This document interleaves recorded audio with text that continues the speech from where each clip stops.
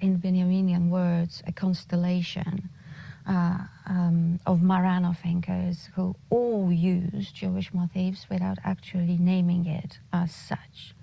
And my inspiration actually came from, I always thought that we need something like a special methodology to approach these thinkers in order to make any sense of what they're saying. You know, Adorno, Benjamin, Derrida, their emphasis on the messianism, a different kind of messianism than a Christian one.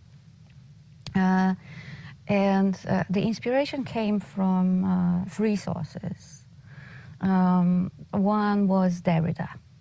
Derrida, who for the last at least decade of his life insisted on some mysterious secret by saying, you won't really understand what I'm talking about unless you understand my secret. It was almost like telling the secret de Polichinelle, like you know, the secret is just right there, right? Unearth it, uncover it, and you'll understand everything about me. The magic key. Yes, and he called himself in his autobiography a Marrano of French Catholic culture. It never really developed much as auto-identification, but I thought that this is definitely a kind of a clue he's giving us to his secret. And then I read interview with Max Horkheimer in the 60s about the Frankfurt School. This was the time when Max Horkheimer already returned to Judaism. He was one of the founder of the Frankfurt Institute of Social Research. And he was asked by the interviewer just to give a very short, one-sentence definition of what Frankfurt School was all about. All this intervention of critical theory,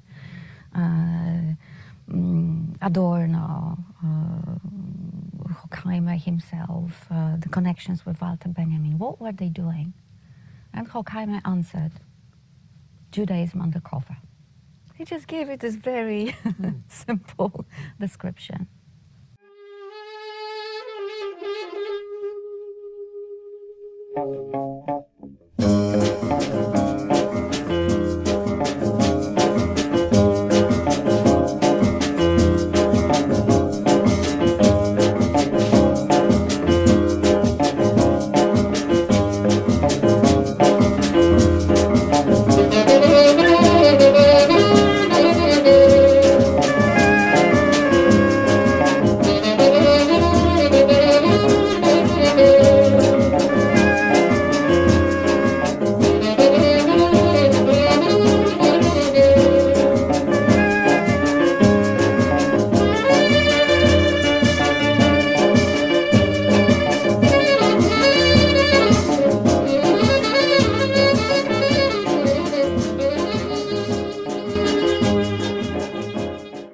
Welcome back to Vendée Radio.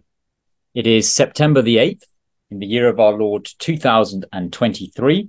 Today is the solemnity of the Nativity of the Blessed Virgin Mary. And I am joined once again, it's a great pleasure to be joined again by Mr. Will Tucker, independent researcher and scholar, and the co-host of the Dr. Deep State channel. Mr. Tucker, happy feast and welcome back to Vendée Radio. Thanks for having me. It's a pleasure. Well, I've had a few messages from some of our viewers, and despite the topic of our last podcast on disengagement from regime systems, I haven't in fact disengaged from YouTube.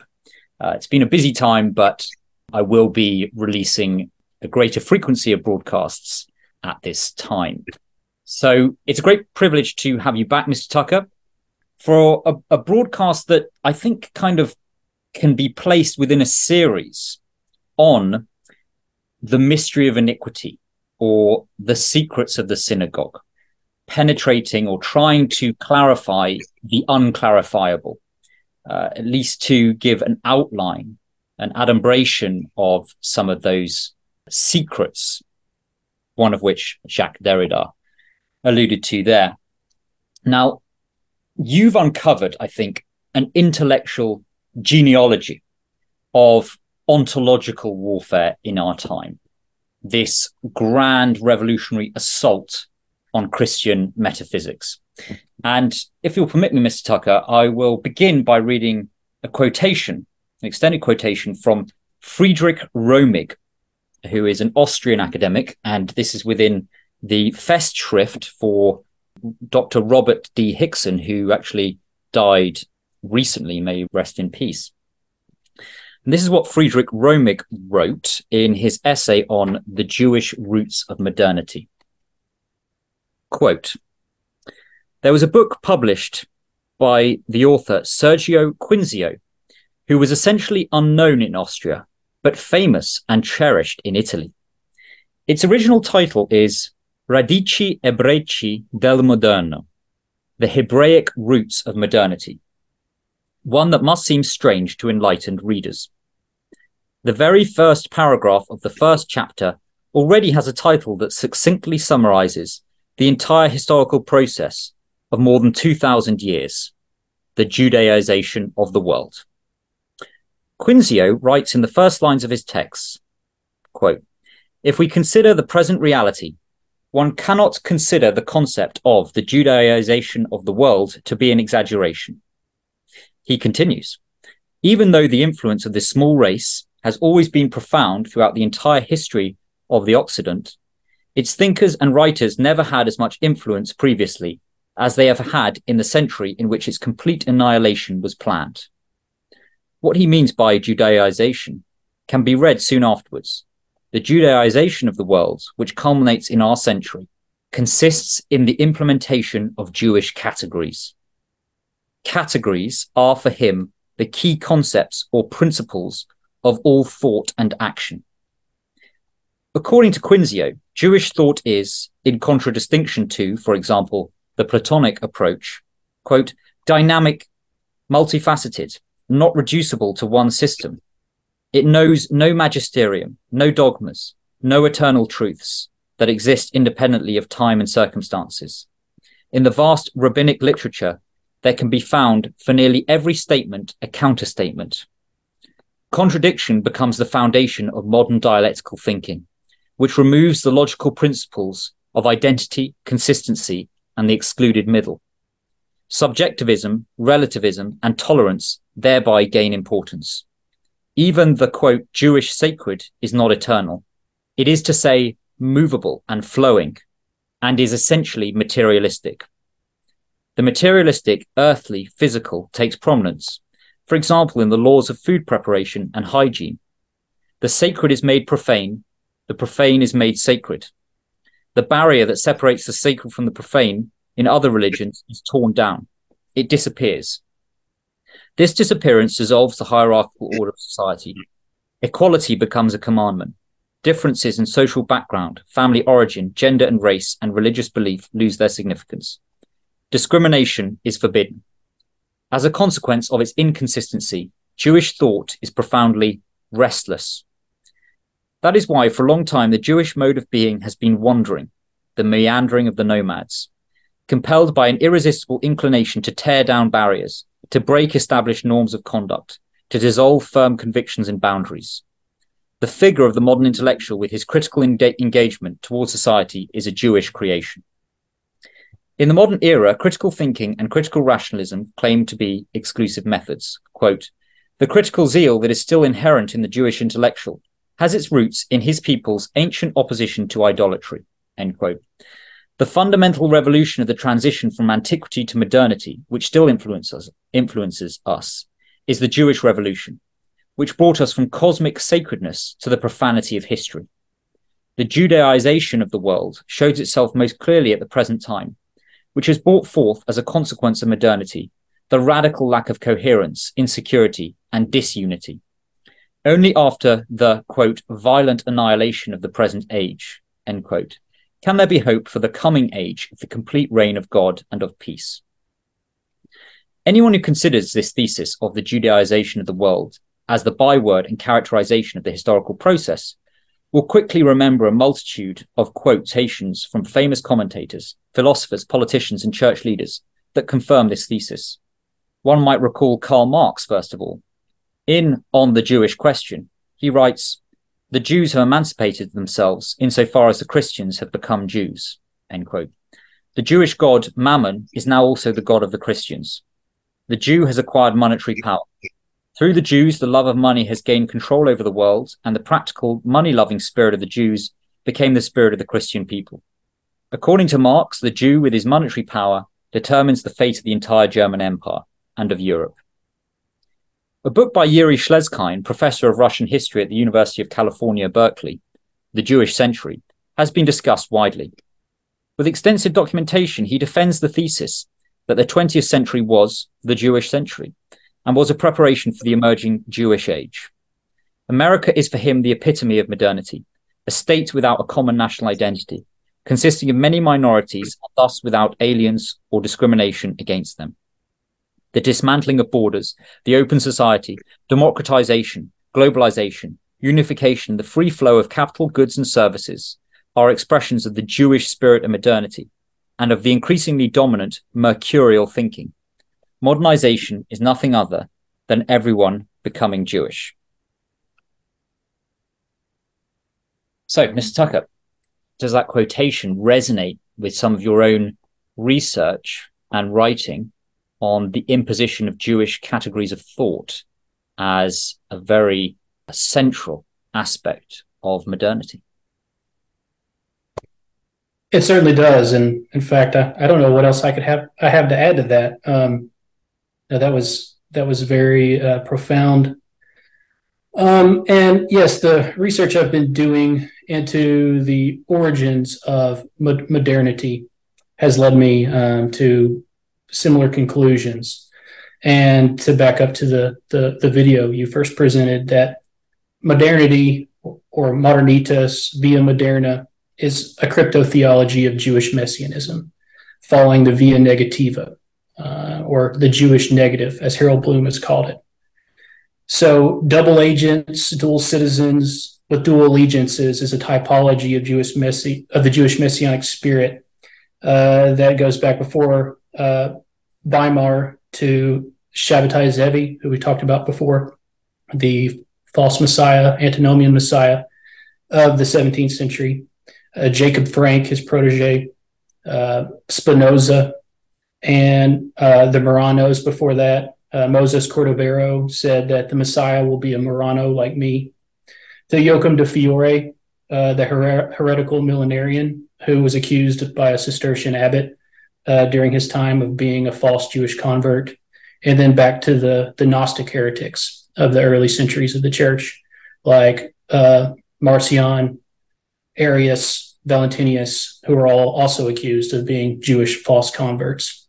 And this is a thesis that I hope to deconstruct, that Gnosticism was something that was introduced by the reinscription of paganism, the ancient Greek paganism, into early Christianity, that then seeded into Judaism in the Middle Ages, that produced Kabbalah.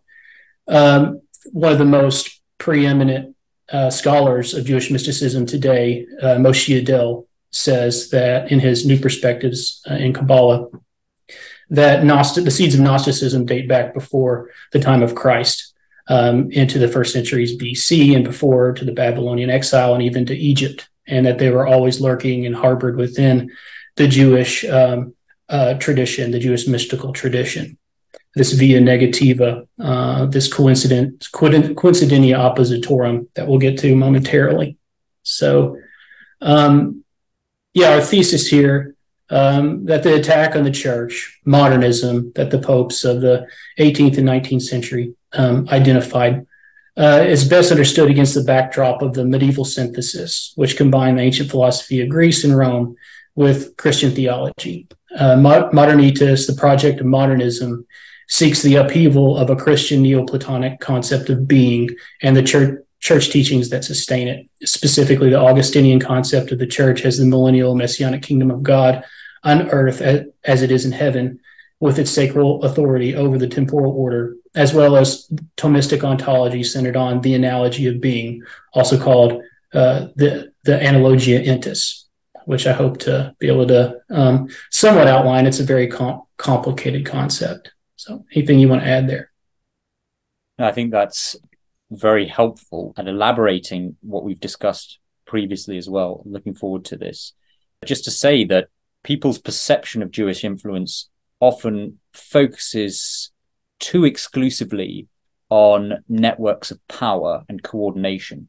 Not to say that those aren't important, of course, but perhaps more important are habits of thought, our categories, our languages, our the management of economy of symbols, particularly sacred symbols, that itself changes our way of thinking and estranges us, distances us from the Christian edifice, as you say, perfected in the medieval synthesis. Our audience will be familiar with the genealogy of cultural Marxism and its roots in Weimar, Germany. And I know you're going to elaborate on that. So over to you. Yes. So, yes, it's a secularization within modernity is actually a part of this crypto theology, this Messianic enterprise. And I hope to be able to speak to that by first backing up a little bit and talking about this difference between being and non-being and how that sets up this enmity between the Jewish negative and the analogia entis of St. Thomas Aquinas. And I hope that what I'm going to say about the analogy of being will kind of clarify what I was trying to speak about with the economy of images and signs in our previous discussion about how, within the Jewish milieu, we have this prohibition on the signification of the divine and the transcendent, and how this doctrine of St. Thomas allows for the representation of God, but only in a kind of participatory analogical way, not one that's fully the same, but not one that's completely separate. So the concept of being and non-being was a problem in ancient Greece, particularly with the philosopher Parmenides, which being is necessarily described as one, unique, unborn, and indestructible and immovable. Parmenides resolves the problem of being with a tautology or a circular argument. There's only the being, but non-being does not exist. We can say being is, but we cannot say being is not, or non-being is not, because the verb is already predicates being. So if we say being is or non-being is a vacuum, for instance, we're already presupposing space and time. So that cannot be non-being. So non-being is something that escapes rational constructs and our ability to know it. And so this gets conflated with the transcendent, as we'll come to see later on within the Jewish idiom. Already to describe non-being is to give it attributes, which is in contradiction. So the question from a very early stage for Western metaphysics is, what is being and how is it ordered over and against non-being? The ground of being is a source by which all descendant being issues, therefore being is hierarchical. So once the Greek concept of being becomes merged with Christianity, which we can see a little glimpse of in the book of Acts, where and Dr. Haugen, my collaborator on Dr. Deep State, deals with this very closely in his upcoming book, In Pursuit of the Metaverse, where Paul speaks to the people of Athens at Areopagus in front of the shrine to the unknown God, in which he describes that, through revelation, God has come to the Gentiles, and this concept of the unknowable transcendent has become knowable through the incarnation of Christ. So to make a long story short, the a priori being that always already is, and by which all subsequent being is predicated, is converged in the medieval synthesis with the transcendent God of the Bible, as he proclaims in Genesis 3:14, the I am that I am, the Father and Creator who creates the world ex nihilo, out of nothing. As Acts 17:28 says, for in him we live and move and have our being. Being is being in him, in participation in his being. So we receive our being through God, even though he created the world out of nothing. And this idea of creation ex nihilo is very important as well for this kind of Gnostic, Jewish, Messianic concept that we'll get to with Isaac Luria's Zimzum, that the primordial being is actually nothingness, the non-being, and that God becomes to be conflated with this pleroma of non-being, out of which the world that we know is issued. So, according to St. Thomas Aquinas, every effect is proportional to its cause. Therefore, everything that exists flows out of God's transcendent being. So this, also the doctrine of exodus reditus, that everything exits from and is returned to God through this analogy. So we have this idea within the medieval synthesis of creatio continua. So creation out of nothing and creation maintained continuously through God's ever-present being that we participate in. And so this arrives at this question for St. Thomas Aquinas, that between Duns Scotus and Maimonides, or other contemporary, Maimonides obviously being a Jewish rabbinical thinker, contemporary to St. Thomas, about how is this being related to our position in the world? How do we engage with the transcendent? So one theory was the univocity of being, which was the theory of Duns Scotus. And this is a grammatical problem as well as a logical problem as well as a theological problem. So it's if we say, for instance,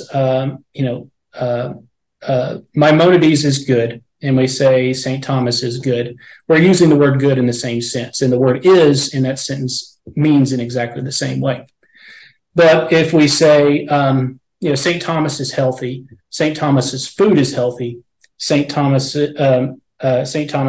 exercise regimen is healthy, the way is relates to those objects is different in each situation, because they relate through relation to the cause, which is St. Thomas in that situation. So Maimonides' theory was that we have an equivocity of being in relation to God. God is so transcendent and so outside of our world that he is unknowable, unrelatable, and anything that we could possibly say about God is always going to be an error. It's always going to be false. So the only way that we can describe God is through negation, through via negativa, through apophatic theology. So if we say God is good, no, he's not good. He's more than good. If we say God is all powerful, no, he's even more than what we can say is powerful. And so in Duns Scotus' system, it's, well, God is good in the same way that we are good, and everything is kind of univocally held together. So St. Thomas's system is one based upon stages, where God is the first cause, and we participate in being through participating in God. And then that comes to the problem of evil, theodicy as it's called, where how does, and this is a theological problem, an unstable triad, it's called, where if we have an all-powerful God and an omnibenevolent God, how does evil come into the world? How can evil be allowed to exist by a God that's all-powerful and controls everything and is all good? So, we talked a little bit in my first presentation with you from the book of Job and these various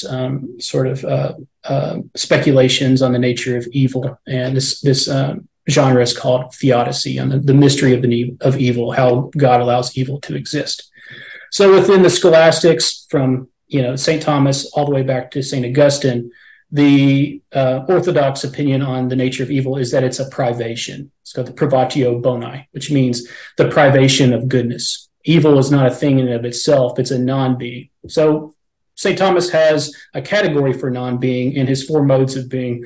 First, the highest level of being is substance, and then there's accidents, and then there's potentials, which also are like becomings, and then the last stage is non-being.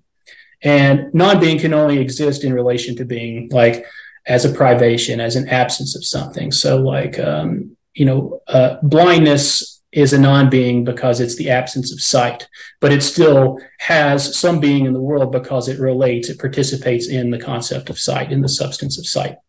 Likewise, evil doesn't exist in and of itself. It only exists in relation to the good.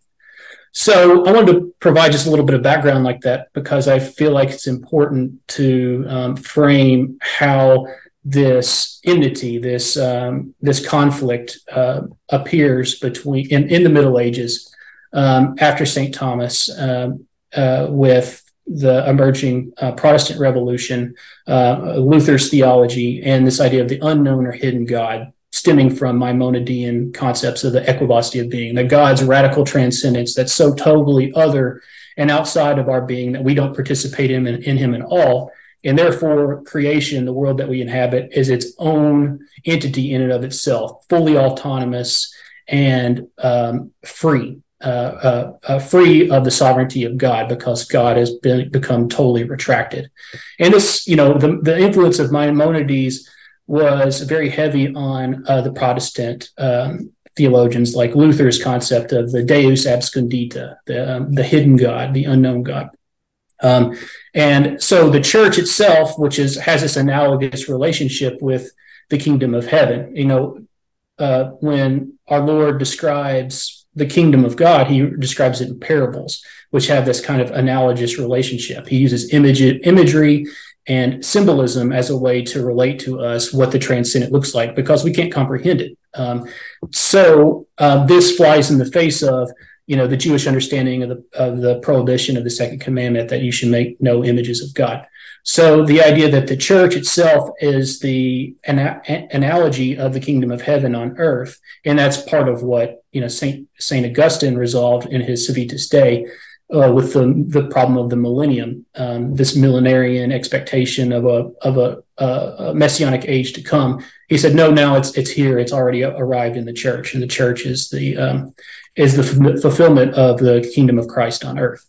And so the medieval during medieval times, what becomes seeded into the orbit of Christian thought are these Jewish principles of negativity and equivocity of being, that God cannot be known, God cannot be represented. And the church, therefore, and this was Luther's charge, that the Pope is the Antichrist in trying to be the vicar of Christ, because God is so unknowable and his kingdom is so outside of our fallen reality, that to try to assign an image to him is already a kind of heresy. And likewise with the iconoclasts and the nominalists, there's this rejection of our ability to represent the transcendent and to participate in it.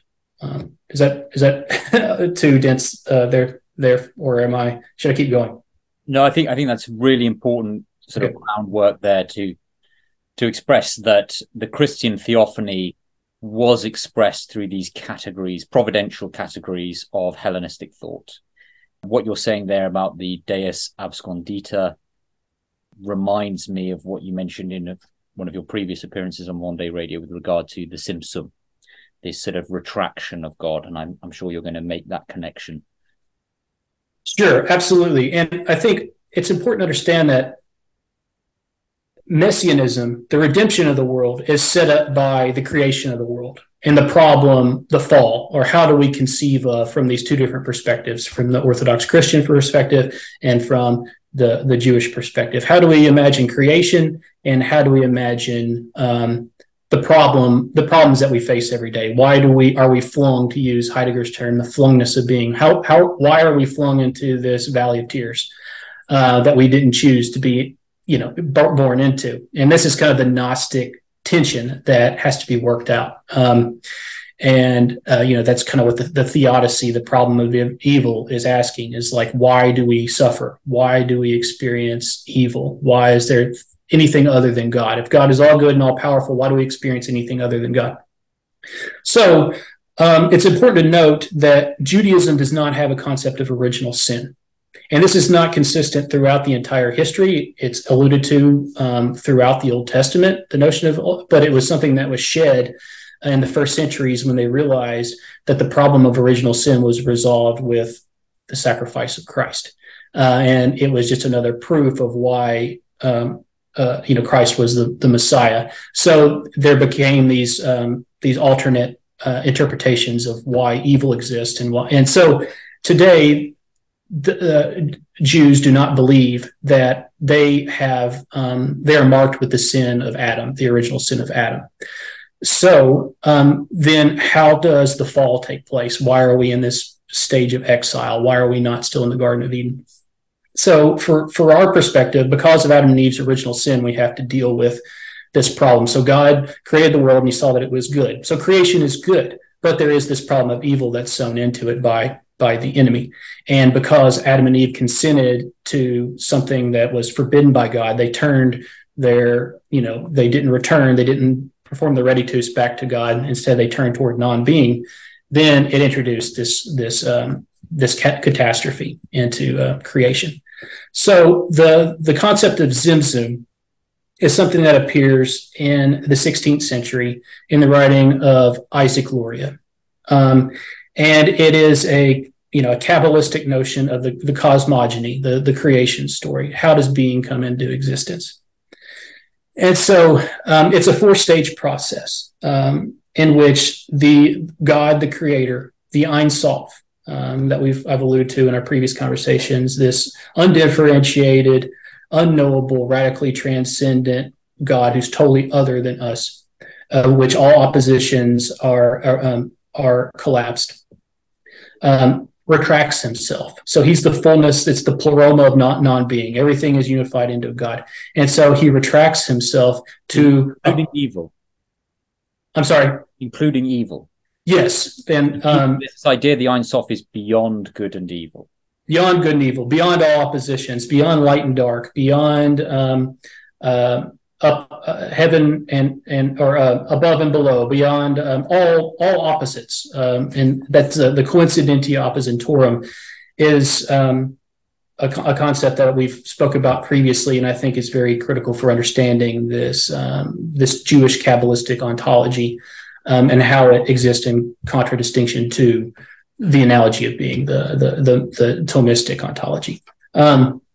So after the reason that Ein Sof implodes himself is to clear a space for something other than himself, because he is everything. And so in that implosion, it creates the pleroma, the pleroma of non-being creates a space for something other than itself.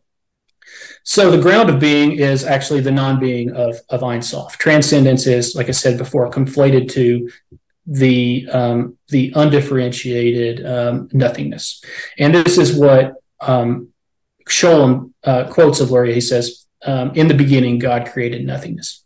So after this implosion, there is a ray of emanation. And this is something I want to back up to and say, we have a lot of, there's a lot of confusion about Gnosticism and about Neoplatonism and about Hermeticism. And everyone is, in the Catholic truther world is trying to find that magic bullet of where does the heresy come in and what's the central thesis of Gnosticism. So you'll hear a lot of times people say, anytime you're talking about emanationism, you're talking about heretical Gnostic ideas. And that's not true, because the analogy of being is actually based upon a Neoplatonic structure of emanations.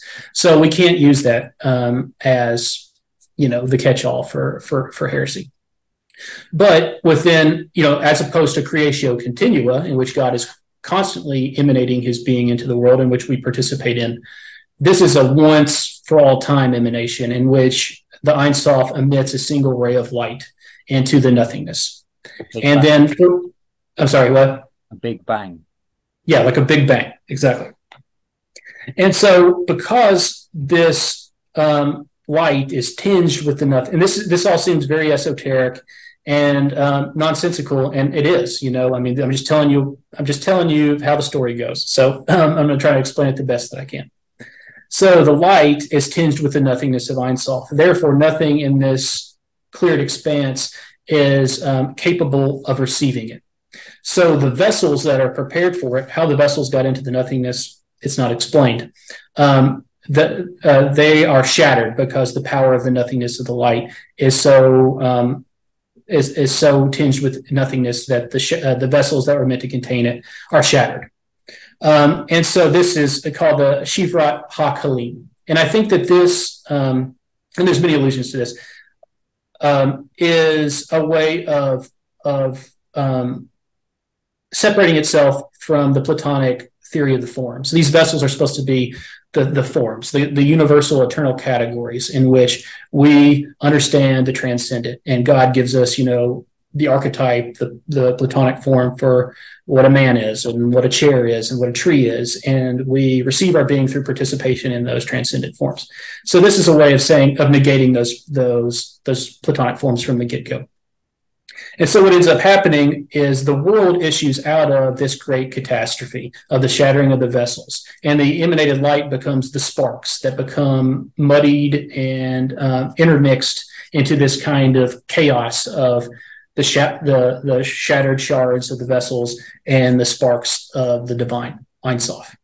And so then what ends up being the Messianic story in this case is it is the job of humanity to extract out of this messy, botched, false spectacle of being, this unintentional creation, to extract out of it the spark of the divine and reconfigure the divine face of the Ein Sof, of the infinites. And so, anyway, it's all very weird and nonsensical, but that's the creation story.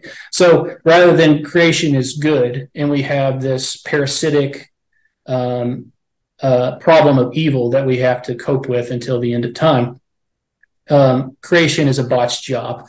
Creation is a false spectacle. Creation is something that has to be overcome through negativity, through banging the spark of the divine against the shell of the vessel together over and over again until the spark comes out and we can stitch these things together, reconstellate them, as Walter Benjamin calls it, into the image of God. So the image of God appears in the immanence, appears in the world. It's not something that we're waiting for God to return to us at the end of the time. It's our messianic, meaning the Jewish messianic obligation to bring this light into being through our own Gnostic work of Tikkun Olam, basically.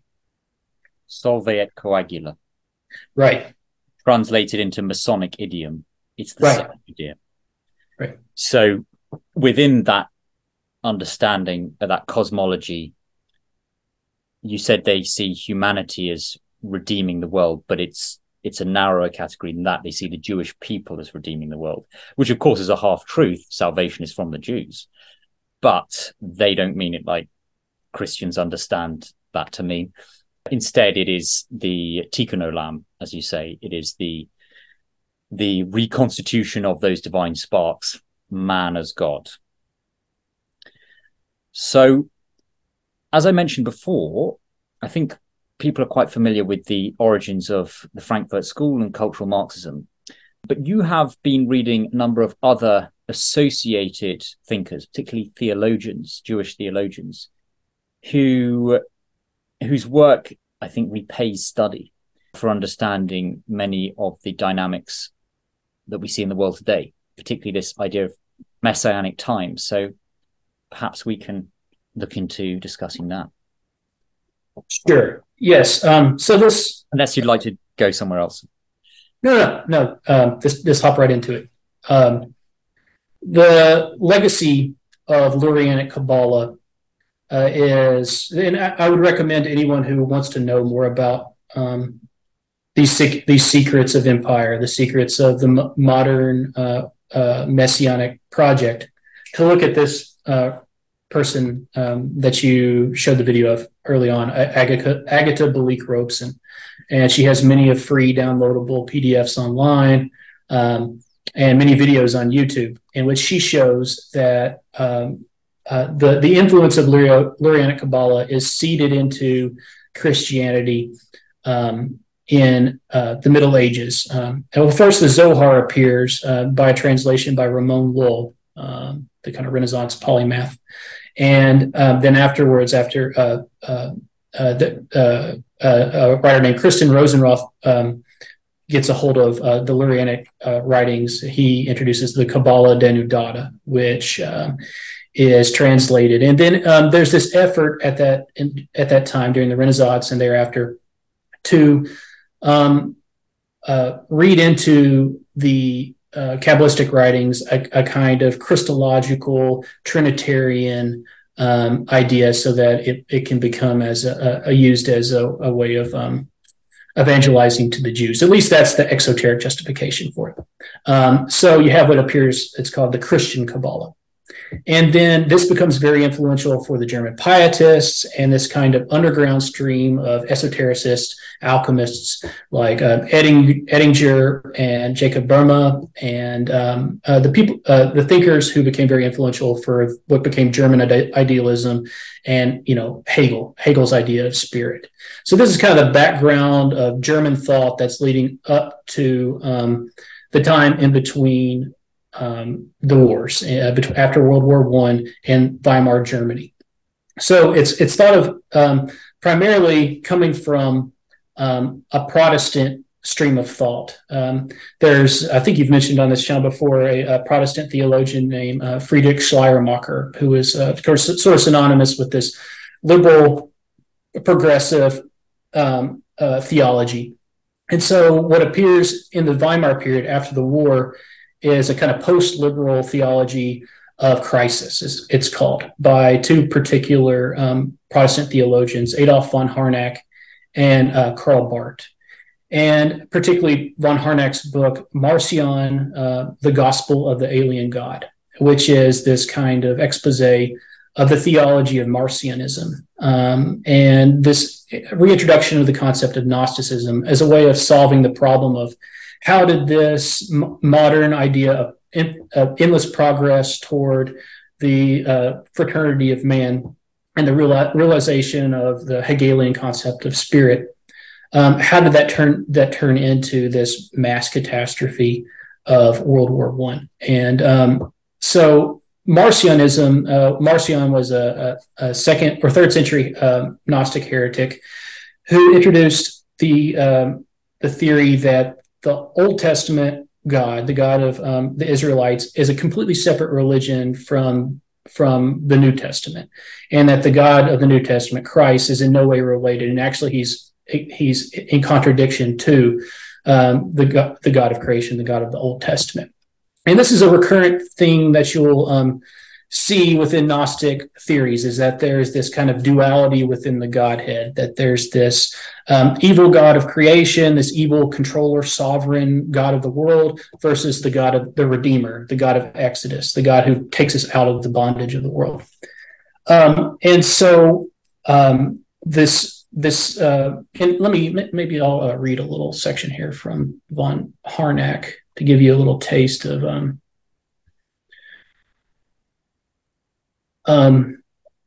what he was thinking. So the Christian Gnostics took the concept unknown seriously. He's talking about the unknown God here. Their God, although the Father of Jesus Christ, was actually the unknown one. The connection of this God with the world has been completely dissolved.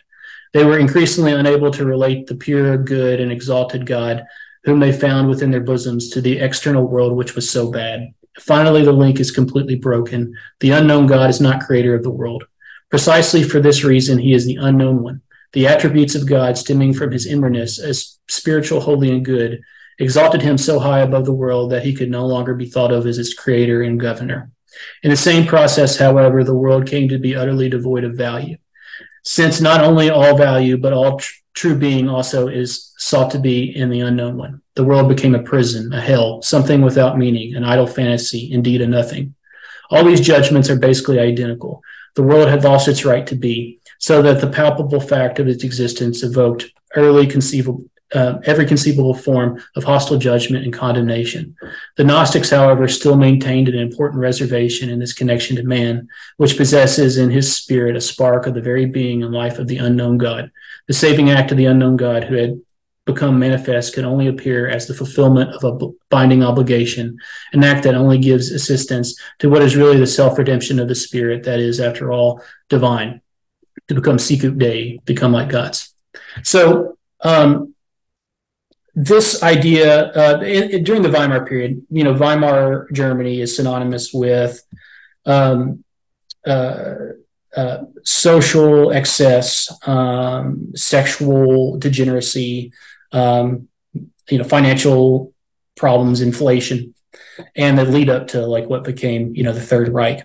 And what you had was this kind of melting pot of Protestant radical thinkers like Harnack and Barth, and then these Jewish thinkers working within the Lurianic tradition who latched on very quickly to this Gnostic thesis as a way of speaking of the catastrophe of World War I and a new way of thinking about God. They saw it as an opportunity to seed within the Christian lexicon their Lurianic messianism, the Tikkun Olam.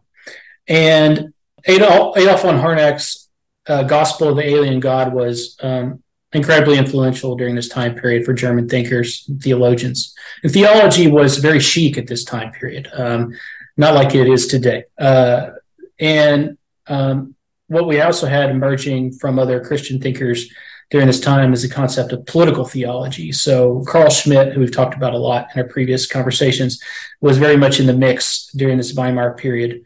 And his concept of all modern theories of the states are secularized theological concepts. That's very much dealing with this kind of Gnostic theology of the unknown God that reappears within the immanence, that reappears in this kind of hidden form within the development of the world spirit. So Karl Barth is the next theologian I want to talk about. Barth, I'm sorry if I'm saying Barth, that's how it's spelled, and his contribution of crisis theology. And so he realized after reading Adolf von Harnack, that's exactly the way he was imagining the true theology. So like how Luther in his theology of the hidden God, the unknown God, that God is so transcendent he cannot be knowable. Likewise, Karl Barth, and insofar as he saw that the church was actually a false kingdom, an imposter, and the Pope, Martin Luther, called the Antichrist. Likewise, Karl Barth saw St. Thomas Aquinas' theology of the Analogia Entis as the Antichrist. He literally called it that. And the reason he did is because he saw this idea that God can be knowable or can be represented in this world is always a form of idolatry and a form of contradiction and heresy, I guess. So the crisis theology is also known as dialectical theology, Karl Barth said. So a good way of thinking about this, we talked a lot about dialectic last time, and it's a very confusing concept, and it's often misunderstood as thesis, antithesis, synthesis, which is a kind of easier rule of thumb way of understanding what dialectic is. But actually, dialectic is in the Hegelian sense, is the unity and struggle of opposites, as we've called it. And the way Karl Barth says, within any problem, you have the yes-no side of the equation and you have the no side of the equation. And you have to work these two out in tandem with one another through a kind of constant negativity. And so Karl Barth saw the idea that the church could be the physical symbol of the kingdom of God as being always an aberration. And he said the church in its true form should be a crater. It should be this residue of the impact of the radical event of Christ coming into the world in the incarnation, and again playing off this kind of dialectic between the God, the creator of the Old Testament, and God, the redeemer of the New. And he, in place of the Analogia Entis, he had his own theory called the Analogia Relationis, or also called the Analogia Temporalis. And it's based on a Hegelian concept of time as the negation of being. And so rather than the ground of being this kind of creatio continua, God constantly emanating his being into the world that we participate in, and through eternal forms, everything is always changing. It's always in this dynamic flow in which the dialectic is working itself out through negativities, through the struggle between this side of the equation and this side of the equation. That's how history forms. If there's no struggle, there's no forward development. So it's a kind of infralogic, and it's an internal ontology that's self-relating rather than an ontology that relates to something transcendent and outside of itself. And so Karl Barth's theory of relationis is that inside the Trinity, God relates to the Son and the Holy Spirit in this kind of triad that is self-relating. And likewise, since God is totally outside of our reality, we are his other, so we are the no side of his equation. And likewise, anytime we encounter some other person in our life, there's this kind of relational dynamic that takes place. And through the again, like I said, this ontology of interrelation, the analogia relationis, that's how we can imagine God in the world. And it's very similar to this sort of Lurianic concept of the sparks that have to be extracted through dialectical conflict. So that's kind of the Protestant side, and the Christian, the pseudo-Christian side of Weimar theology. And I want to say, during this time, like I said, theology is very interesting to most of the philosophers and thinkers. Likewise, for Jewish thinkers, Christianity is very interesting. And we're still dealing with a time in which the church is the triumphant, has this image of itself as the triumphant kingdom of God on earth. And we have the supersessionist belief of, the church is the one covenantal people. And we have good popes, and we have, good liturgy, and on and on and on. We still have the Augustinian idea of the millennial kingdom. And so these, the thinkers I'm going to talk about, they're very much working as sort of Marranos, as they're very interested in Sabbatai Zevi, Jacob Frank, and this way of kind of infiltrating and smuggling in with them the cryptotheology of Lurianic Kabbalah and Jewish Messianism as a way to kind of deconstruct Christianity from the inside out. So they, in one moment, they'll conflate, Catholic theology and Protestant theology, and the next moment they'll work them against each other. And so they're just kind of sowing conflict and looking for contradictions within the theological assumptions of the medieval scholastic tradition, and then wedging them against each other to try to cause this kind of collapse within Christianity. So, nowadays, Jewish thinkers are much less interested in Christianity, but at the time they were doing this very kind of Gnostic reading of St. Paul. Obviously, St. Paul is very problematic for Jews because of his writings in Romans 9 through 11. And his statements like, Jews are the enemies of all mankind, and that they've been cut off from the covenant. Their branches have been removed, and in their place, the Gentiles have been grafted in, on and on and on. He has this very clearly supersessionist. I mean, there's a way in which, all are not Jews who are Jews of the flesh. There are ways of reading St. Paul, like, have they been rejected? Have they been revoked?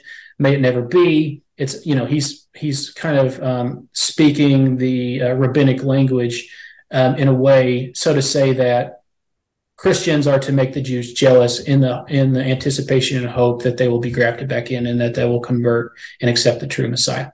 I'm sorry, what'd you say? Which they will at the end. So they will at the end.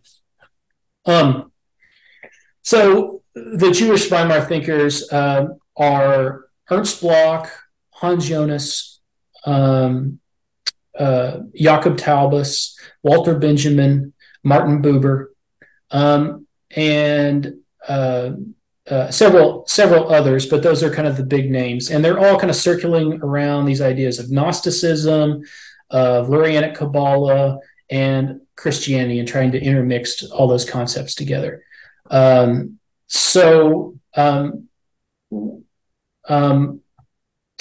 you want to add anything here, or do you want me to keep going?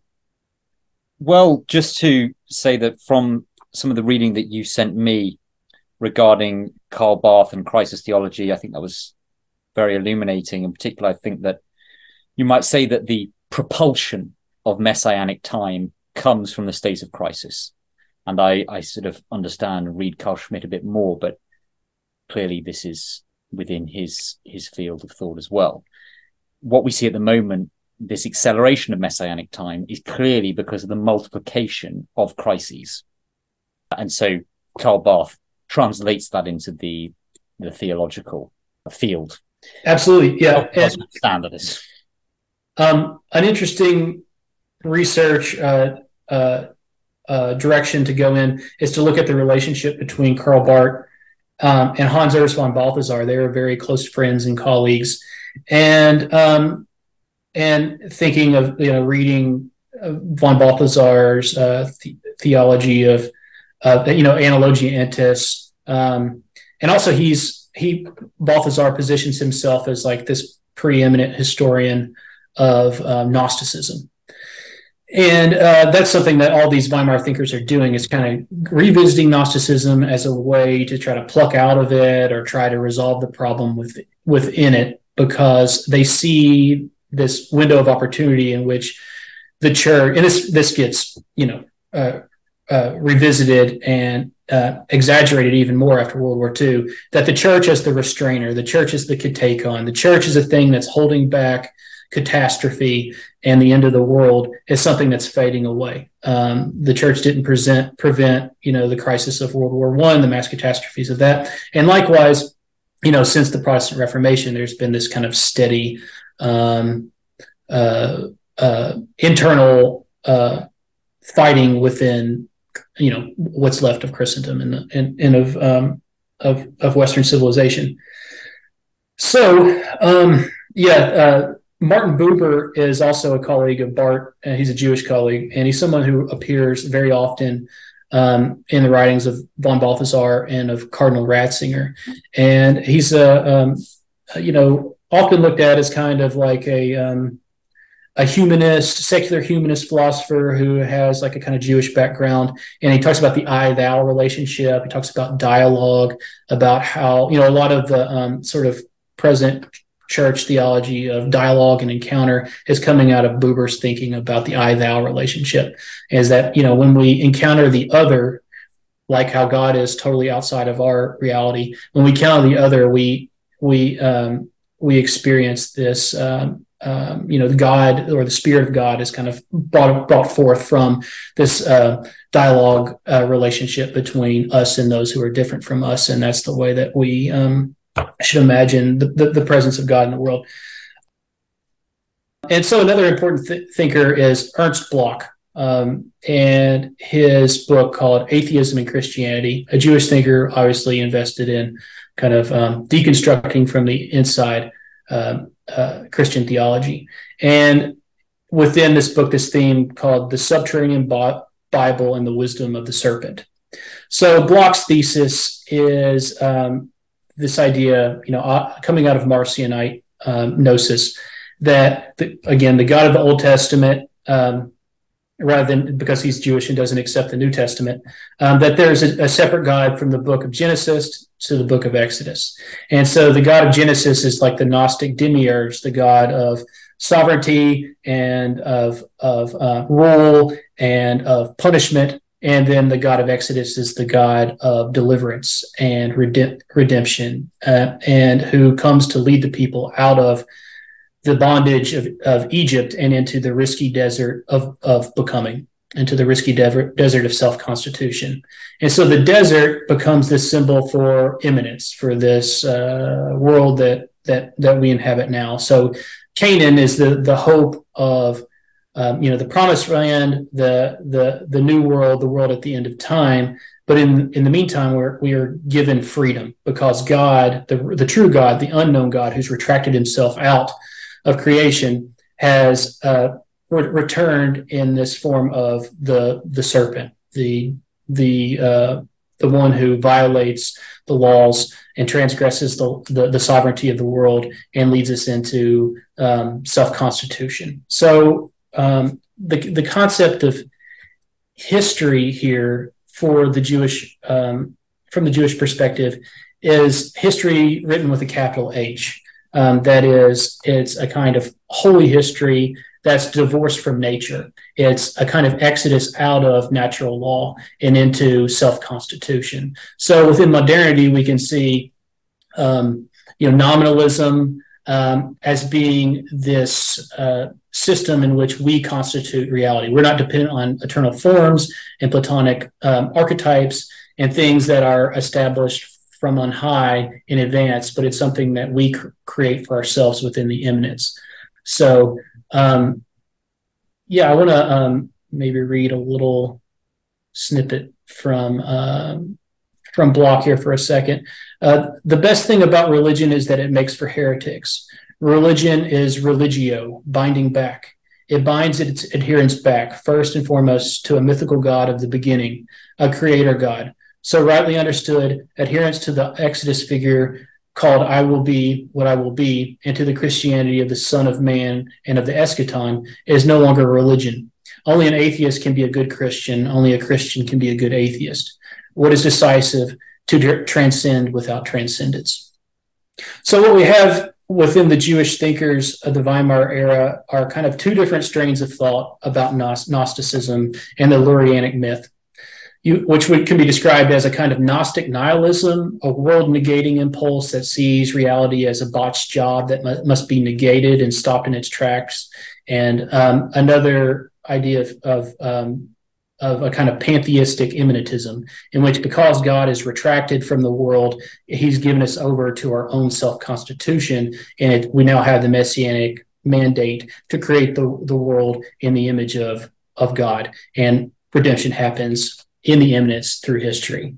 So there's this attempt to define that world negating and associate that with a kind of Christian gnosis, and to point to Karl Barth and Adolf von Harnack and point to them even as anti-Semites and say, well, since they're saying that the God of the Old Testament is actually the evil Gnostic demiurge controller God, then they're saying that the Jews are, their religion is a false religion. And so it's actually anti-Semitic, even though you can see that, Harnack and Barth are, Barth was very much involved in the signing of the Barmen Declaration, and he's very much anti-Nazi.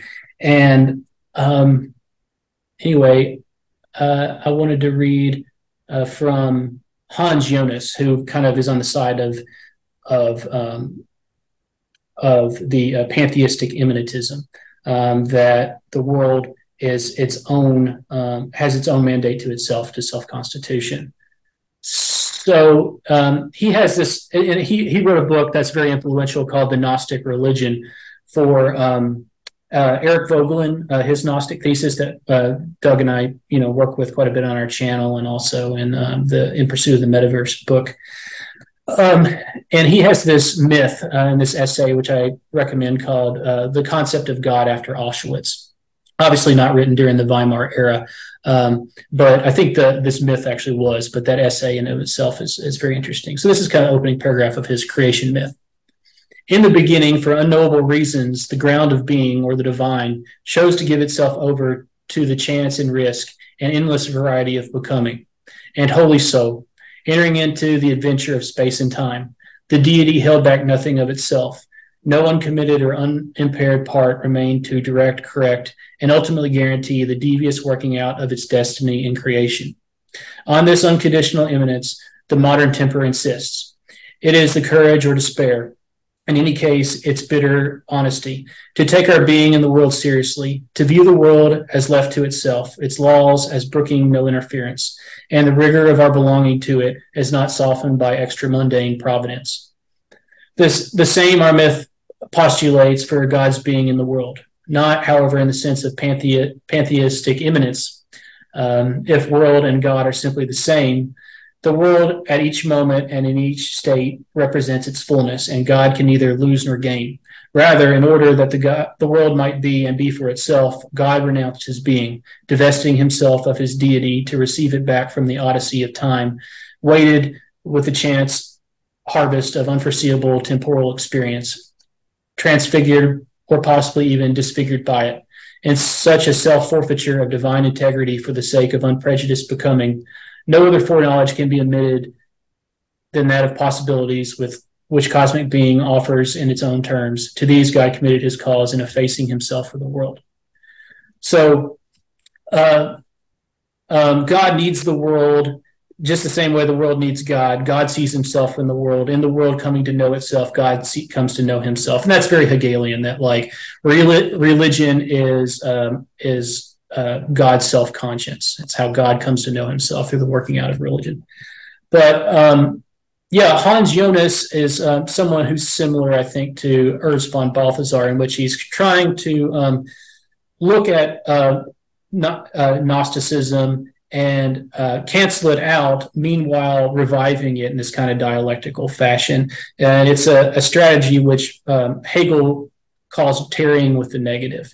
And I think this is an important lens to understand the Kabbalistic ontology of dialectical, of dialectical conflict, where you look to the opposite of the dialectical equation, and in your negative relationship to it, you try to recapture it into yourself. And so Hegel calls this tarrying with the negative, or being healed by the sword that smote you.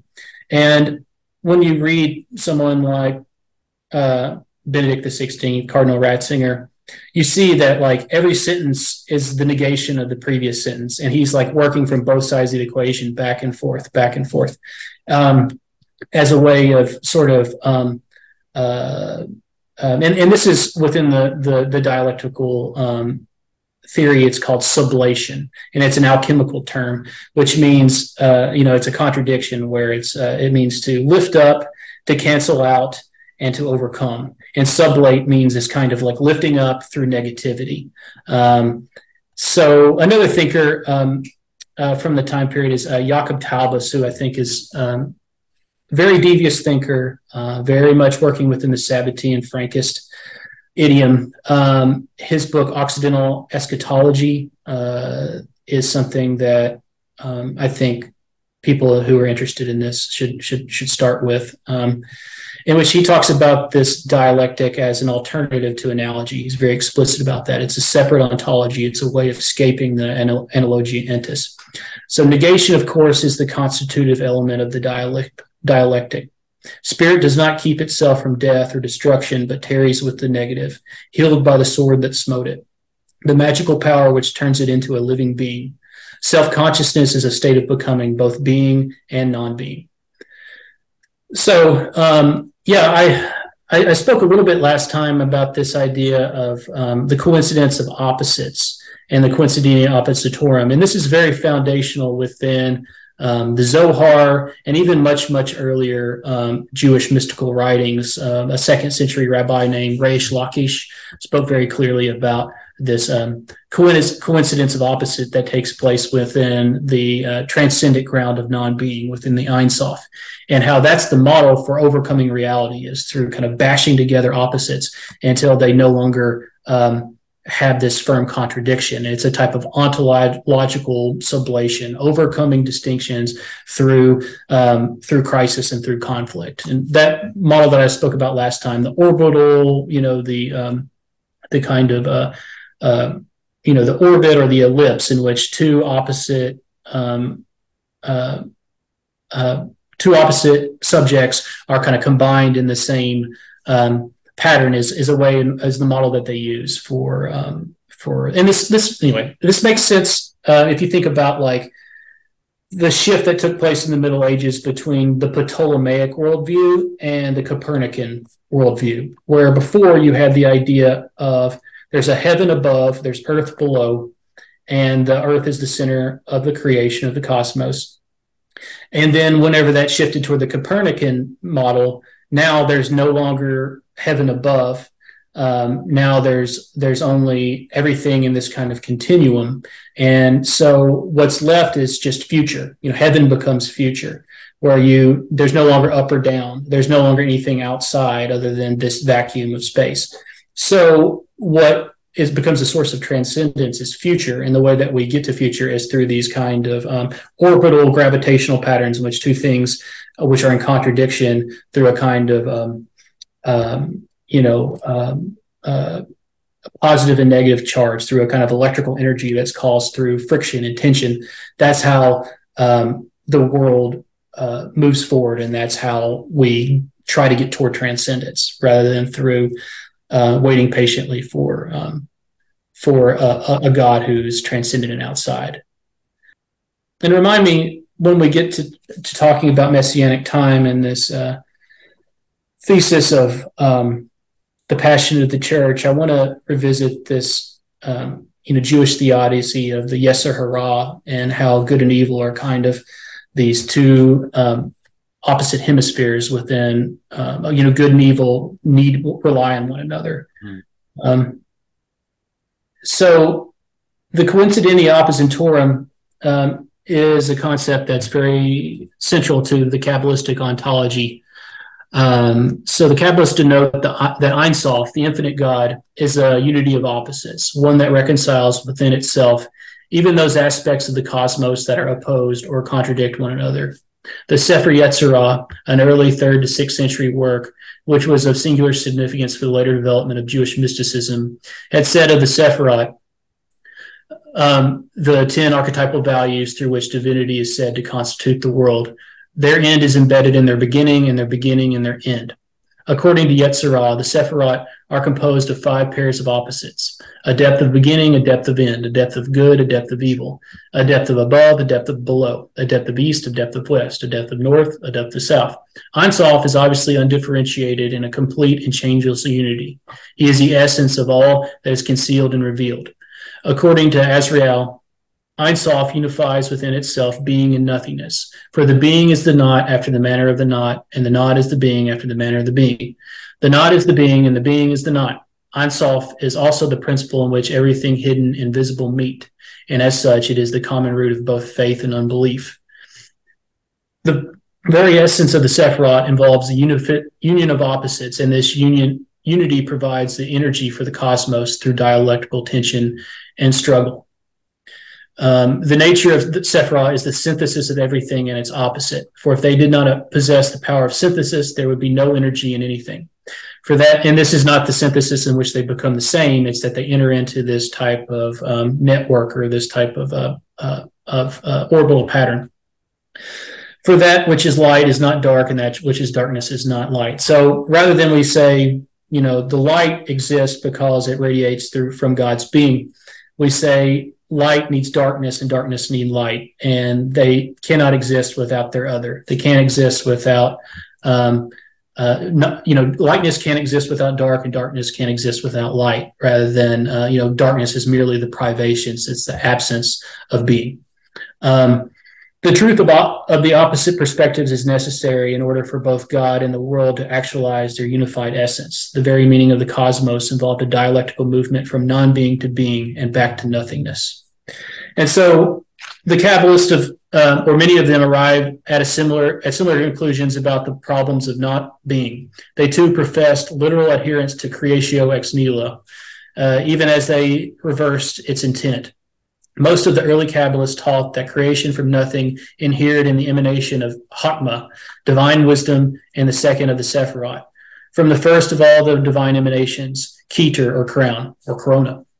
This first emanation, however, also went by the name of Ayin Gemar, the primordial nothingness, and so creation from nothing also meant the emanation of divine wisdom, the template for all the creation to follow from the nothingness of God. So wisdom comes from nothingness. Wisdom is the realization that being and non-being are unified in the nothingness. I mean, it's that simple and it's that opaque at the same time. Mm-hmm. Yeah, hence the mystery of iniquity, the satanic inversion.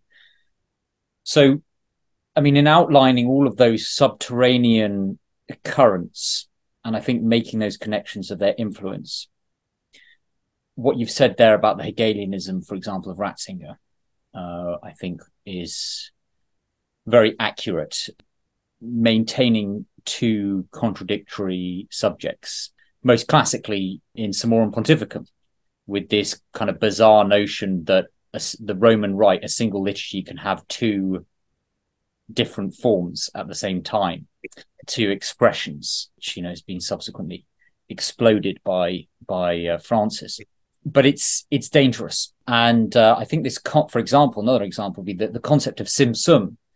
It sheds light on the catastrophic collapse of the church since Vatican II and the kind of posture of managed decline that has been adopted by the popes and nearly all of the bishops since then.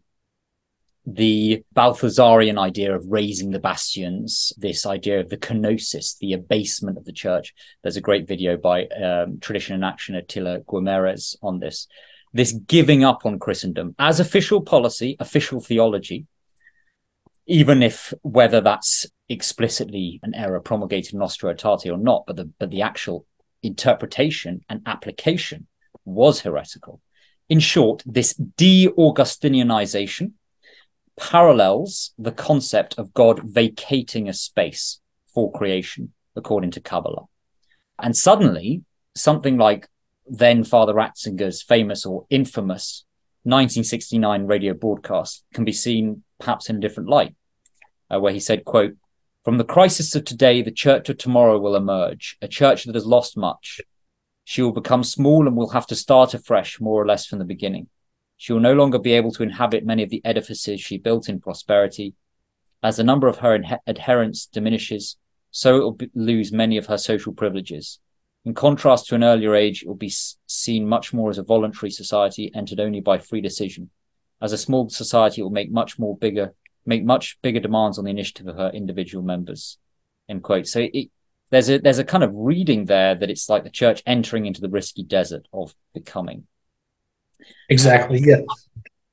Yeah. And you can really see this, like the way that, obviously von Balthasar was a teacher and of Cardinal Ratzinger, and this relationship between Balthasar and Martin Buber of dialogue, encounter, like I mentioned before, and then Balthasar's relationship to the analogy of being, which the more you look at it, the more you realize, okay, he's trying to work this out dialectically with Karl Barth's idea.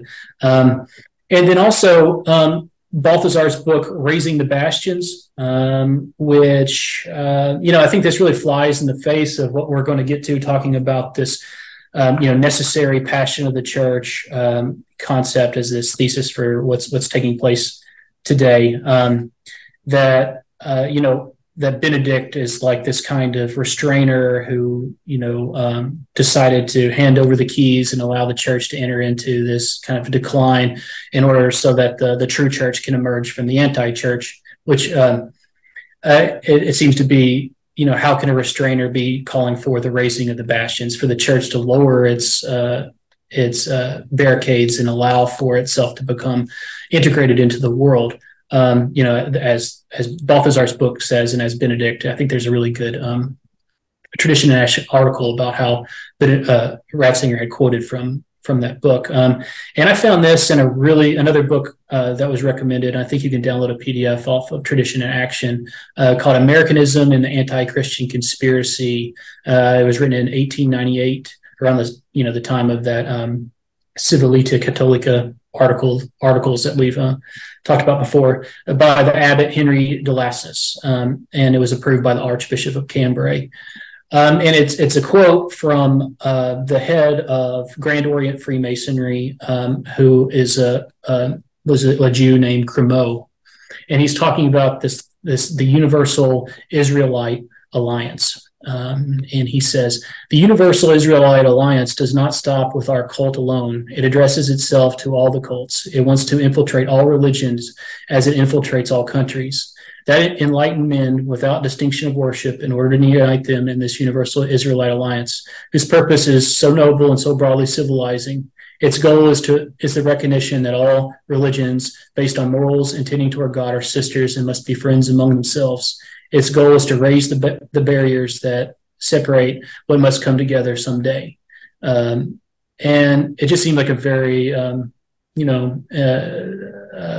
interesting connection and phraseology there. Maybe just a coincidence.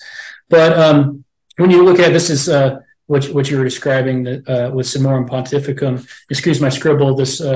This document called Grace and Vocation Without Remorse, comments on the Treatise de Judaeis by Benedict XVI. I think this is from 2018, in which he's speaking on Nostra Aetate and the legacy of Auschwitz within Christology, and the idea of the supersessionist, as he calls it here, the substitution theory of the covenant, that the church is the one covenantal people, in which he proceeds in this dialectical fashion between saying, well, we know from church tradition that it perceives itself in such and such way, but how can we still believe this after what happened in Auschwitz, and, accepting responsibility because of this doctrine of the church that somehow it's the church's responsibility that that there was persecution of the Jews during World War II by a pagan regime, and not to place any blame on Jewish bankers who allowed for loans to be received by the regime. But anyway, he says and unsays simultaneously that there is no substitution theory, that the church exists in a kind of dynamic relation with the old covenant to the new. So, and he quotes from John Paul II, referring to the Jewish covenant as the never revoked covenant. So it's a document claiming that it's still in continuity, in the hermeneutic of continuity between the doctrine of supersessionism, yet at the same time it's saying the opposite. And like I said, every sentence is the negation of the previous. So understanding this kind of coincidentia oppositorum as this ontological attack on the church, I think it frames well this idea that that there's a church and an anti-church contained in the same body. And I think there's a direct genealogy where we can trace that concept back to the Weimar thinkers and back to this Sabbatean, Frankist, Marrano, Jewish Messianic, Kabbalistic project to undermine the church. And now it's appearing within traditional Catholic discourse. Mm. Yeah, I want to come on to those signs of the engineered messianic time, this engineered apocalypticism that you've identified. Just to respond there on the supersessionism and these seeming errors of John Paul II, Benedict, which are just as grave, it would seem, as Francis's, but go rather uncommented on, particularly within the neo-traditional tradservative space. So Dr. Romig writes, in Europe, all indications are that Caiaphas, not the Galilean, has finally won. A few days after the end of Pope Benedict XVI's 2007 visit to Austria, the director of the Center for Jewish Studies at the University of Graz, Klaus Hurdel, pointed out that, quote, modern Europe can be called more Jewish than Christian. Judaism, not Christianity, is the center of Western civilization, end quote. The process of Judaization has also reached the Catholic Church, the Roman Catholic Church, with full force and has shaken her credibility. In the face of the Holocaust, she feels urged to distance herself from the Adversus Judaeos theology and also from its great saints, such as Ambrose, Chrysostom, Augustine, and Hilarius, as well as from many popes, even those who have been beatified or canonized, together with their encyclicals. Even clear passages in the Gospels and the Epistles on the deicide and the judgment of the Jews who do not believe in Christ and who have, quote, the devil as their father, John 8:44, are now deconstructed and relativized with the help of the historical critical method.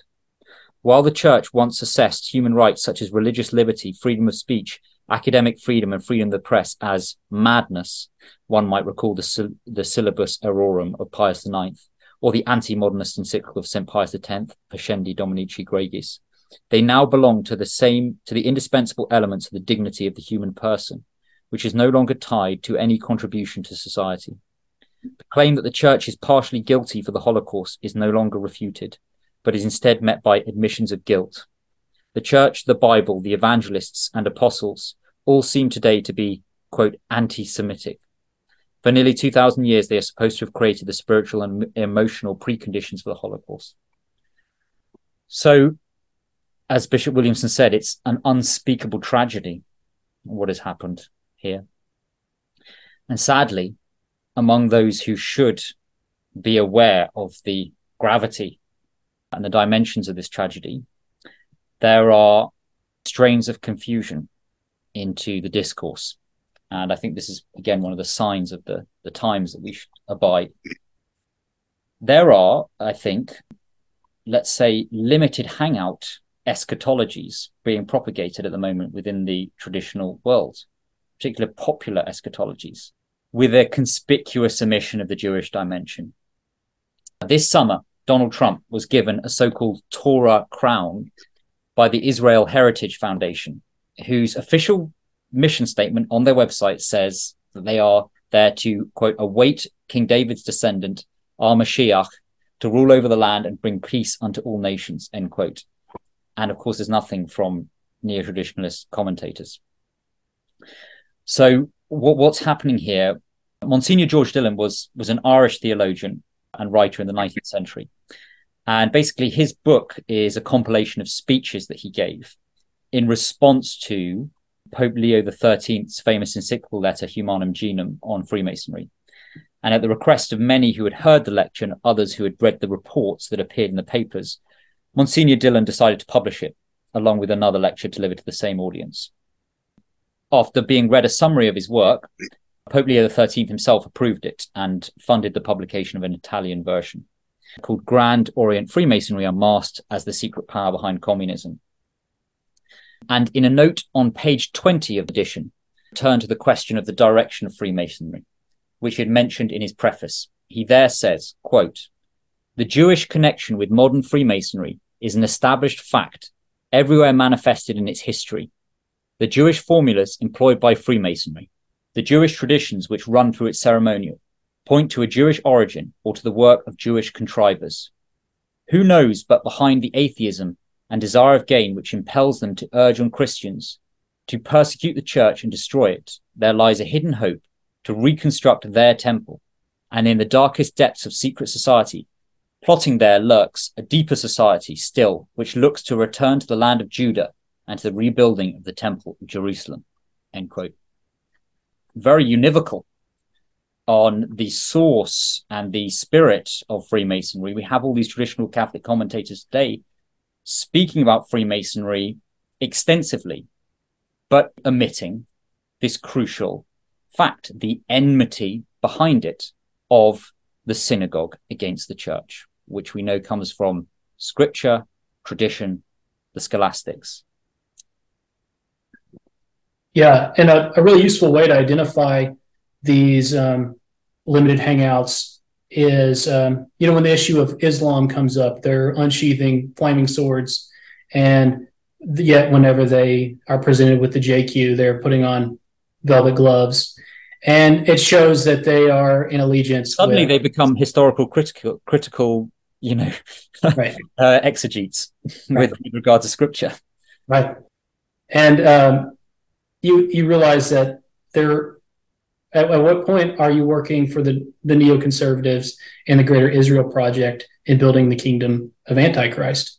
And if we look at scripture, the New Testament and the eschatological texts, they're always pointing to the synagogue. They're not pointing to the lodge. They're not pointing to the mosque. They're pointing to the synagogue. And there's also the warning in Revelation that he who adds to or takes away from this will be blotted out of the book of life.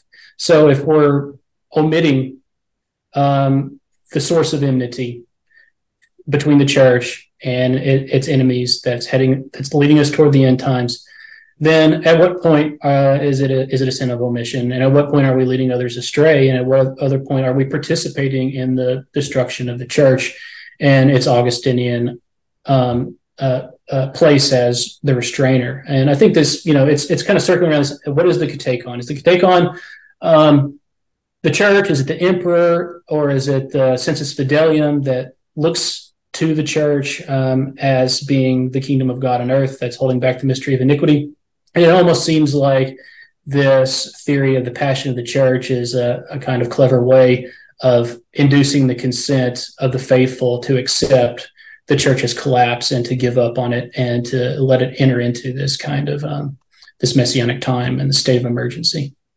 It's coming out of some statements that were made by Peter Seewald, who is a historian of Benedict XVI, and who was also a former Marxist. So he knows how to read Giorgio Agamben. And this thesis on the passion of the church comes out of this book by Agamben called The Mystery of Evil, which talks about Benedict's writings on Tychonius, who was, I think, a 4th century Donatist heretic, whose writings on eschatology had some influence on St. Augustine's City of God. And St. Augustine's thesis that there is the city of God, the city of man, and that there's an overlap, and that insofar as the city and the church are pointed toward the transcendent and toward God and through our Lord, then they participate in the city of God. And insofar as they're pointed toward the world, then they participate in the city of the devil and the mystery of iniquity. And again, that kind of idea of theodicy is kind of undercurrent there of like, that's what's pointing to where the transcendent participates in being, and that's what's pointed away from it participates in non-being. It's a privation. It doesn't have any ontological reality in and of itself. So this Tychonius had, his thesis was that the church is composed of two, it's bipartite. It has two parts. It's, has one hemisphere and another hemisphere like the brain. And one side is evil and one side is good. And this is a direct reflection of the Jewish theodicy called the Yetzer Hara. And in shedding the concept of original sin, they came up with this idea called Yetzer Hara, which is basically that man is created with both a good inclination and an evil inclination. And again, according to the creation or the Coincidentio Oppositionem, perfect worship, ideal worship is to worship God both with your good inclination and your evil inclination. And the evil inclination exists so it can be the dialectical foil for the good inclination. And that's how history and that's how the world develops. And we wouldn't wake up every morning and we wouldn't go to work every day if we didn't have this dialectical tension that we had to deal with. And so that's the way that they resolve this problem of theodicy. Likewise, this book by Giorgio Agamben, which is pulling from Benedict and also Tychonius, is saying that it's the church's duty in order to root out the anti-church, that's the bipartite side of the good church, is it has to enter into this passion in which the true church leaves, it vacates, it goes through this kind of kenosis, this zimzum, this withdrawal of itself. And that's the actual mystical way of interpreting Pope Benedict's self-retraction and resignation, that it's a way of inaugurating this sort of engineered collapse of the church that's actually for the good, so that the true church can be appeared and can remove itself from the mystery of iniquity that's been sown in its midst. One of the major problems here is that enmity is not something that's from within the church. If we look at the Bible, it's saying that the enmity is within the older brother, the seed of the serpent, you den of vipers, the seed of Cain.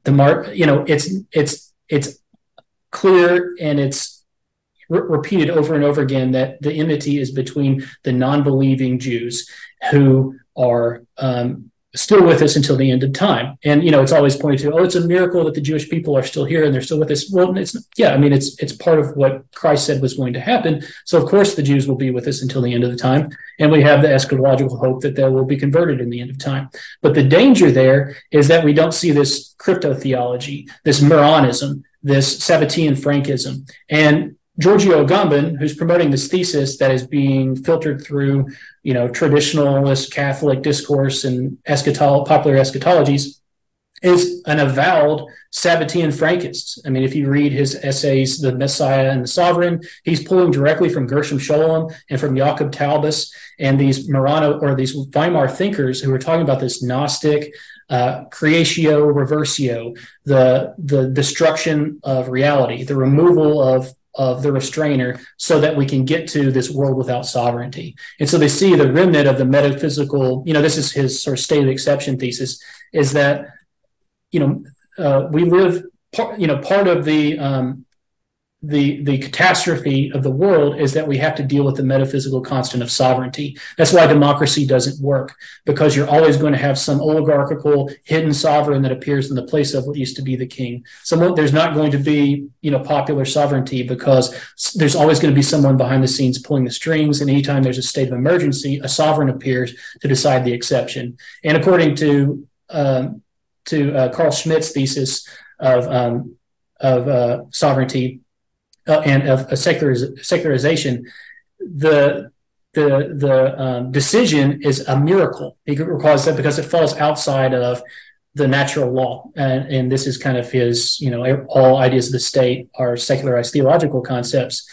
And this idea of secularization that's why the Jewish thinkers love Carl Schmitt, is because they allow them to use these theologies as a way of kind of creating this immanentist eschatology, as a way of undoing the church's sovereignty and sovereign claims over the temporal sphere. And that's what's taking place. But it's not enough for the Pope to be taken out of the way and become an agent of the synagogue. It's not enough for the emperor to be, there to be no holy, monarchs anymore.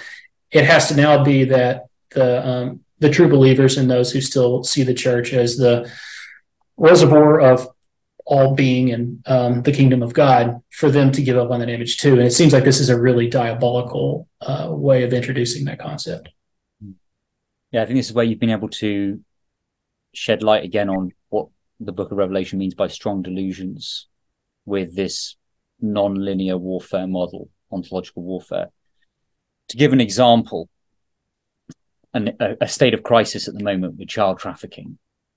So we have this talking point coming out of the Judeo-Christian right at the moment with regard to this film, The Sound of Freedom. Whatever merits the film might have, a work of art to raise consciousness of this great evil, which of course exists. Just look up the Dutroux affair and the kind of cover-ups that went on. Nevertheless, the kind of messaging, the subtext that's delivered and the agenda of the people behind it, I think is one that people should be cautious of. And I'm concerned how many people are being drawn into the agendas that are being promoted pretty blatantly. For example, by Jim Caviezel, who one can't help but look at and think of our Lord, which is very powerful. And there are several clips appeared on Fox News and Charlie Kirk, and he's promoted QAnon, then talked about Judeo-Christianity, which is a classic red flag we should all know about by now. Mentioned how critics of Q are like people who say that they want to persecute the early Christians. I'm going to destroy them because the Romans told me they were evil. Now just ask yourself, what group would be interested in misrepresenting Christian persecution, early Christian persecution, as being the conspiracy of the Romans against Christians? What group would want to exonerate themselves from that? Who is giving him these kind of bizarre points, these strange Q gibberish they speak? Ontological warfare, getting you confused over reality. The film itself, funded by Mexican billionaire Carlos Slim, who himself has all sorts of links to the left side of the deep state, the antinomian globo homo Marxist left, Hillary Clinton. What's going on here? Yeah, you use the term nonlinear warfare, and that's a concept I want to introduce in tandem with this coincidentia oppositorum, Kabbalistic ontology that we've been outlining so far. So the way to identify it is the effectiveness of information, misinformation, and disinformation is the cornerstone of this influence strategy. It has proven effective and low cost in both politically and economically. It's a key aspect of Russia's nonlinear warfare and centered around various methods of subversion to demoralize and cast doubt in political and social system. Utilizing the pre-existing divisions in a society creates opportunities for Moscow. This is obviously from an article about the Russians to stoke eternal flames, seizing the strategic advantage and erode a targeted nation's legitimacy and influence. So this idea of erosion through dialectics, through working the yes side of the equation and the no side of the equation simultaneously, I think is what's play here. And, you hear, well, Trump's not a part of the deep state because they're always trying to put him in jail and cancel him and shut him down, right? But you got to understand that they're trying to attack this law of non-contradiction. It's that attack on the law of the excluded middle that allows us to continue to participate and to give energy to the spectacle, this sort of battery that needs negativity. And so you're going to have revelations like, Jeffrey Epstein and child trafficking. I've seen these videos where people have visited Epstein Island and the temple there, and people just with boats out in the Caribbean, and they go up to it, and it's just like a cardboard box with like Trump lol decals sticking on the side of it. It's not even like an actual architectural temple. And so then that revelation, what do you do with that? Is it where is the where do you get to the bottom of the psyop? And I think that's part of the game here, is to elicit us into this process of like, digging, going down rabbit holes, and trying to get to the bottom of questions that are meant to just kind of keep us in participation with the spectacle, and seeing that there's still some skin in the game. And like, oh, another one you hear right now is that election cycle's coming up because they're rolling COVID back out. I want people to understand that they just pushed a button. They didn't need COVID to rig the election. They have the voting machines. They just pushed a button, and they can push a button at any time. So, it's like a spectacle on top of a spectacle. It's more about that. I think that, as your one of your previous guests, Jonah Venenova, talked about this problem of consent, the sensus fidelium, people's belief. This is one of the Gnostic ideas that I encountered in this research of a group called the Carpocratians, who believe that once there was a critical mass of disbelief, who no longer believed in this false spectacle of being in the creation, then it would cease to exist, and they would transcend to the new age or whatever. So there's this idea of like kind of getting us to participate but not believe at the same time, as a way of entering into like a new ontological reality in which we no longer need any sort of a relationship to like truth or transcendence anymore. But yeah, I mean, it is very discouraging, and that's part of the Jewish Messianic project, again, is to collapse ontological ideas back into the pleroma of non-being of the Ein Sof. So we've got our image of Jesus up here telling us that that Trump is the new Messiah, and that he's hanging out with Jeffrey Epstein one day, and the next day he's taking down the deep state, and then also the net effect here is that like we've got teenagers and church-going people who are sitting around thinking about like the sexual exploitation of children and all these other QAnon, and that's where your mind is at. And it's a very dark way of perceiving the world. And whether or not there is a truth there, it's like why is it in a movie theater? And then we'll have a story. Well, then if the deep state's behind it, then why are they sabotaging the movie theaters? And why is the air conditioning being turned off? And why are they messing with the lights? And it's like, it's in the movie theater. It had to have investments and distribution, and had to get permission from. Anyway, I don't know how all that stuff works, obviously, but it does seem very fishy to me, and it does seem like it's a way of again, just like what we talked about prior with these new eschatologies, is concealing that principle and enmity. Who is actually trying to destroy our nation? Who actually has dual citizenship? Who actually is able to play both sides simultaneously? Who's Trump's daughter is married to a Chabadnik, and Biden's all of his children are married to. Anyway. You know what I'm saying. I'll hand it back over to you. I'm just kind of... as any anthropologist would say, marriage customs are very revealing about any given culture. And we're even getting to the stage where there's now controlled revelation of the JQ itself, but distorted and taken in a kind of white nationalist direction. Anything that's outside the Christian theophany and the one true faith can always be manipulated by the synagogue. And that's what's happening. And it's this Kabbalistic elliptical battery that you have identified, where the revelation deepens the concealment, and the concealment intensifies the pangs of the revelation. Mm-hmm. It's paradoxical.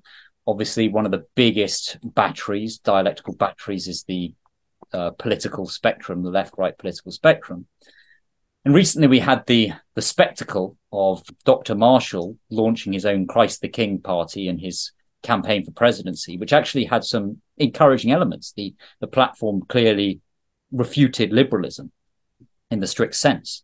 Then it was aborted, and he's harvested all those emails and contacts, as Louis Verrecchio pointed out, and he's now getting back on the Trump train in time for the next cycle. And I remember Dr. E. Michael Jones saying that all Catholic bishops in the US have a choice. Either they become a Republican bishop or they become a Democrat bishop, but it's one or the other. And that's the genius of this system, that everything eventually gets sucked back into one of the two sides and thus recuperated back into the empire. This pendulum from Democrat to Republican, Republican to Democrat. It's a hypnotist pendulum. That such is the effectiveness of the political party system, which, of course, the US Constitution says absolutely nothing about. But I think if we recall what Dr. Jesse Russell said on this program, that modern media is psychological warfare. That is its very identity. There will always be some angle of psychological warfare going on. Just recently, this emerged that there was this so-called Jewish wizard behind Andrew Tate, behind Cobra Tate, this kind of new dissident figure that they unleashed on particularly young impressionable men. So it's this non-linear warfare model. You've described it really eloquently. It's designed to compromise the ontological stability of consciousness so that people don't know where to locate reality any longer. Right. And to undermine all sources of sovereignty, like simultaneously we have, and this is something that Dr. Haugen points out all the time, is this kind of just public humiliation of icons of sovereignty and leadership within the Western world. Like, all of our political leaders are buffoons. I mean, they're caricatures of just ineptitude, and that's on purpose so that we stop believing this. So we participate in this carpocration transcendence in which through we're participating in it, but we no longer believe in it, and so we kind of consent to this idea that reality is a fabrication and that there's nothing real there other than just the spectacle itself, and the spectacle becomes the replacement for ontological reality. And it reminds me of this quote I read from Carl Schmitt, who I wish I'd had a hold of this when I did my first presentation with you, in which he says, according to such Jewish Kabbalistic interpretations, the Leviathan represents the cattle upon 1,000 hills, namely the heathens. World history appears as a battle amongst heathens.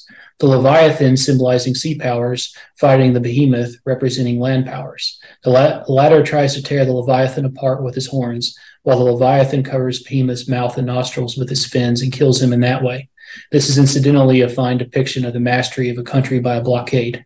But the Jews stand by and watch how the people of the world kill one another. This is ritual slaughter and massacre for them, lawful and kosher, and they therefore eat the flesh of the slaughtered peoples and are sustained by it. And this is the image that they have as the kind of dawning of the Messianic age, in which they're feasting on the holy serpent, the flesh of the holy serpent.